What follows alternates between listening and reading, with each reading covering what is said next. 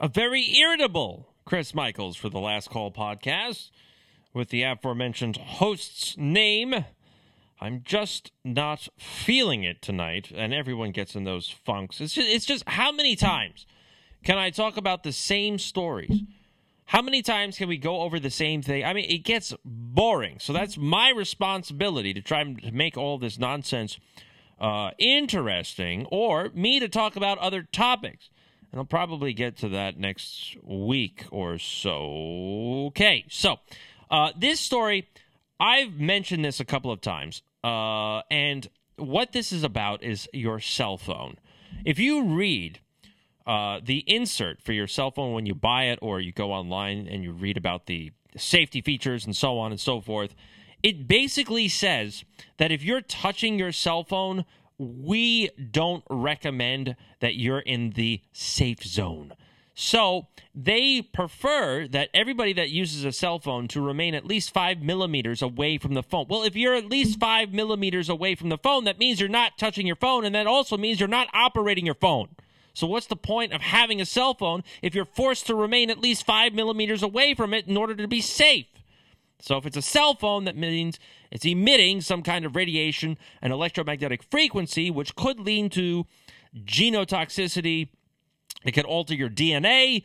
God knows what else it could do to you. So all cell phones post a radiation threat regulator. The warning from Russia's Consumer Protection Agency comes from after France banned the iPhone 12 over its electromagnetic radiation emissions. And they said that radiation from all cell phones, all of them, is dangerous for humans, especially children. It is important to follow safety rules when talking on a mobile phone. The calls should not last more than 2 minutes. The minimum pause between the calls should be at least 15 minutes. And the spokesperson added that the cell phone should be placed aside while the user is sleeping and should ideally be carried in bags rather than pockets. So everybody that puts it in their bras, in their front pocket, in their back pocket, you probably shouldn't be doing that, because we don't know what you're doing to your body. That's what's the important part with all of this. And I've even said, like I said this before, countless other times, right? You cannot have this stuff around you, but we're forced to deal with it. This is going to be the next biggest thing when it comes to safety. This is going to be the next cigarettes or asbestos or anything else like that. And this needs to come to the fore a lot sooner than later, especially when we're talking about how they want to make smart cities. I mean, they're going to blanket everybody with this kind of radiation, this 5G nonsense. It's going to be emitted from every place: your home, your phones, your house, your town, your street lights, your car, you name it, it's going to be emitting it.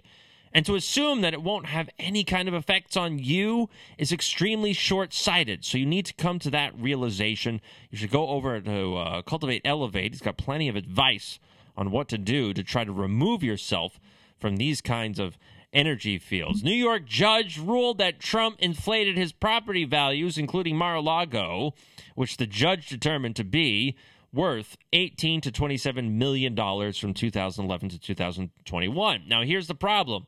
As Kanekoa the Great points out, to put this into perspective, neighboring homes on 0.28 to 0.89 acres in the same area as Mar-a-Lago are listed for $18 to $40 million. Mar-a-Lago, the 20-acre property in the middle, is worth less despite being 20 to 70 times larger. So this New York judge knows absolutely nothing about real estate. All he knows is that he himself is an idiot and utterly biased and has orange man bad fever. He's got Trump derangement syndrome, and he doesn't know what to do with himself except rule against whatever Trump could be fighting against. Eric Trump said, "The real estate circles in Florida are laughing at this foolishness. If Mar-a-Lago is worth $18 million, Donald Trump Jr. said, I'll take 10. And that's exactly right. So who is this judge that ruled in this case? His name is Arthur Engeron, professional background and legal expertise from Cellist.law. He was basically in New York, oddly enough, and he did a whole bunch of stuff And you can tell that he would rule against Donald Trump because right there on Trellis.law, it says he is a registered Democrat.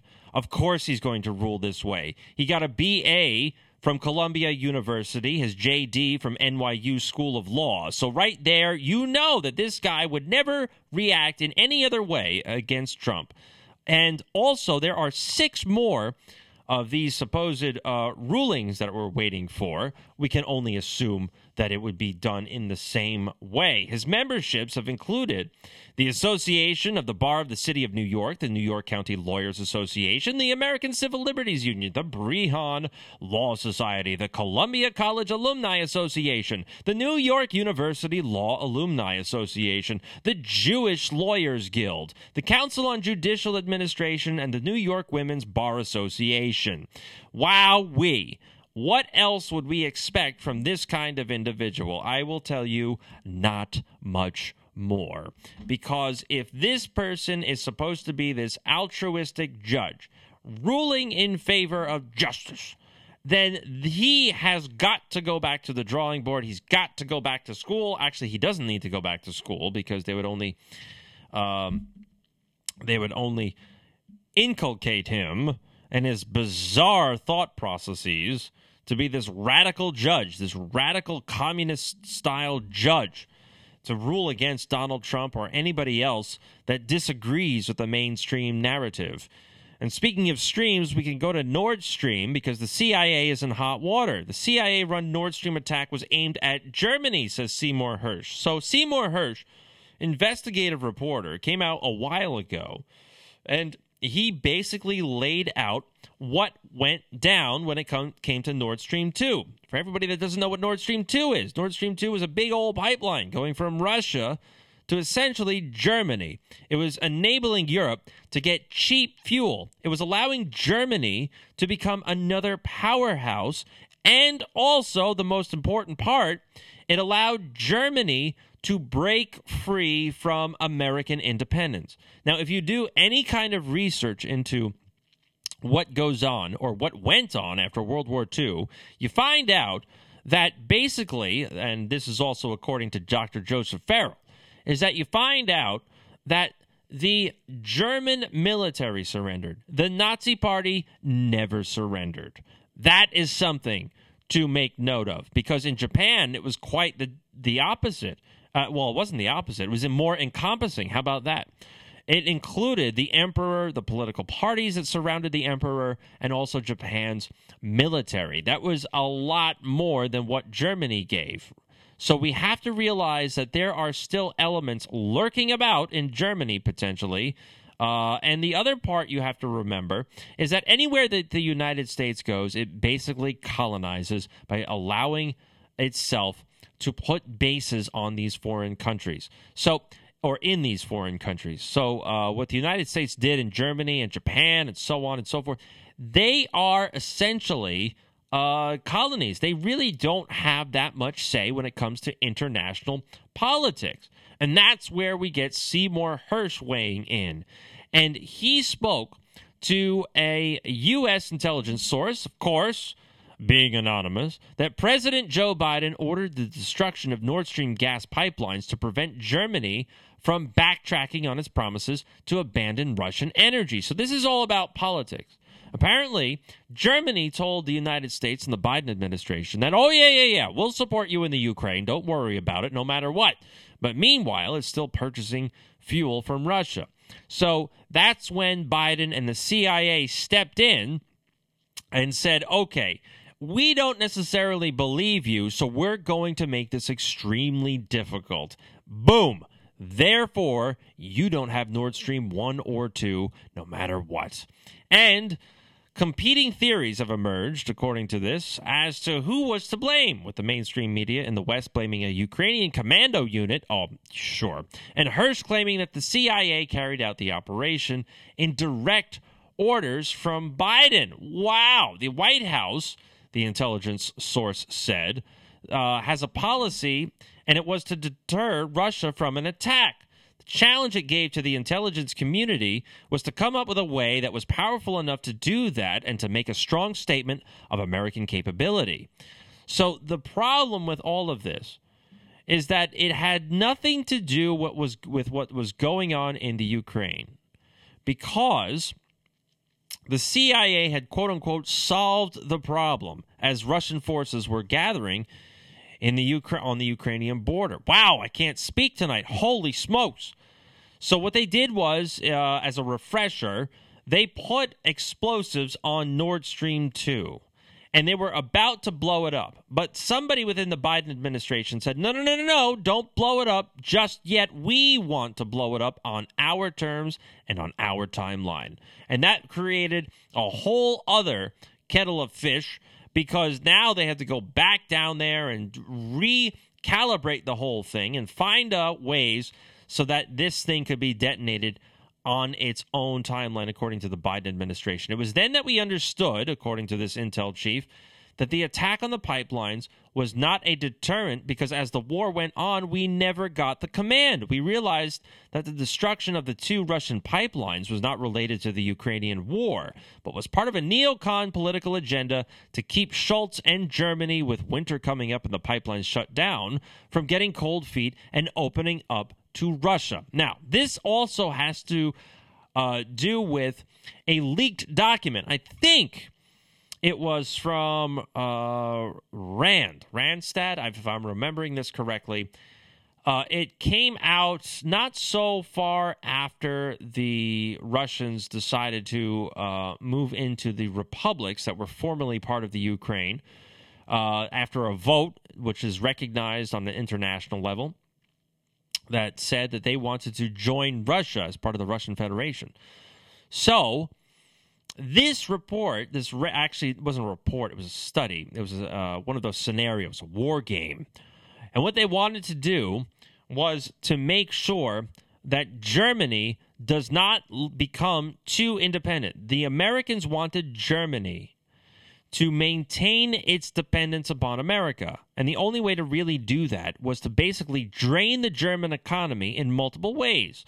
Create a war in the Ukraine so that they would force Germany to shuffle all of its munitions and weapons into the Ukraine, thereby weakening Germany, and also by destroying the Nord Stream pipelines. It was there in the document itself. Of course, everybody said that, this is all fake, this is rumor, this is conspiracy theory. The document was dated in February or January.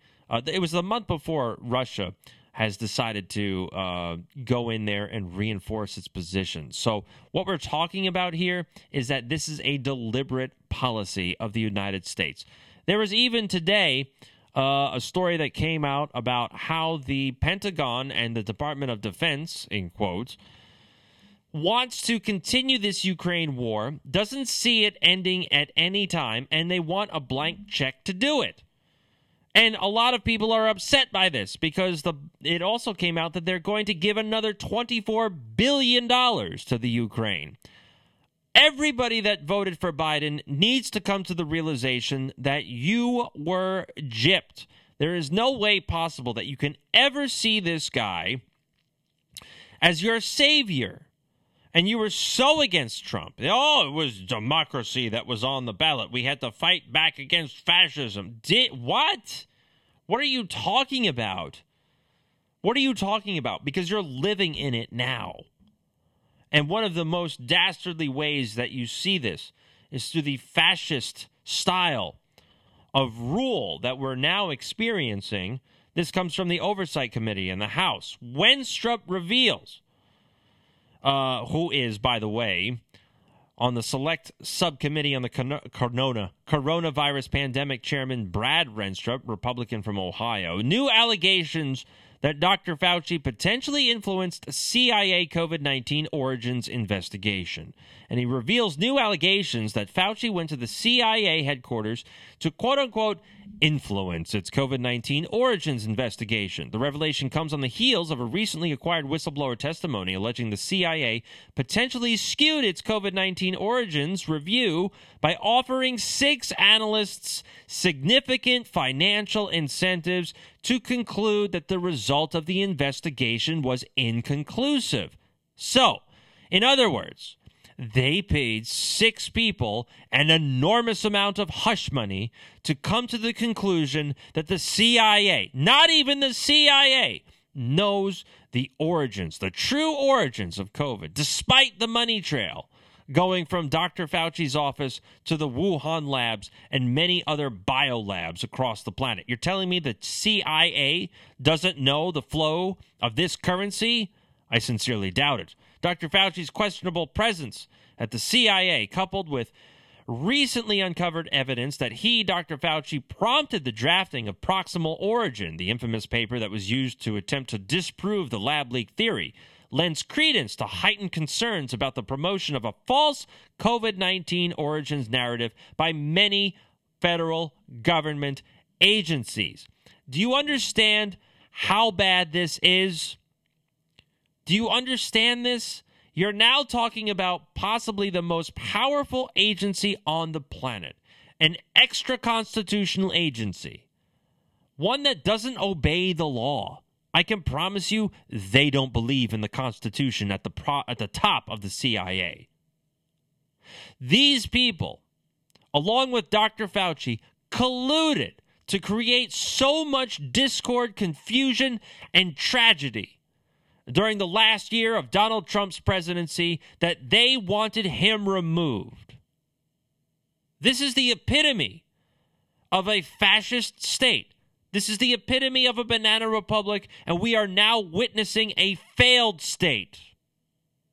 If you've got members, the top guy, the NIH head cheese, hook-nosed, four-eyed little jerk, Dr. Fauci, going over to the CIA headquarters and coordinating with them so that everybody is on the same page about the origins of COVID. And then you're paying exorbitant funds of money to 6 analysts to reinforce your story. Then we are living in a dictatorship. This is unbelievable. How Dr. Fauci is not in front of a court, how we don't know of these 6 analysts that were paid a lot of money to come to the conclusion that there is no conclusion, how those people are not in front of the Congress to testify under oath is beyond me. If we are expected to move forward as a nation to uphold the Constitution, we need to right these wrongs as soon as possible. We can't have this going on. Otherwise, every one of our lives is in jeopardy because these people do not care about you. Never mind whether or not they care about upholding this nation's Constitution, which is a whole other story. That's going to be it for me. It's the Last Call podcast with Chris Michaels. Like me, find me, share me, be that lovable fuzzball that I am. Sorry for the irritability and the stumbling around. I just was in one of those moods. It happens every now and then, but what else do you want from me? Another 2 podcasts coming your way this week, so gird your loins for those. And as always, I thank you for the listens.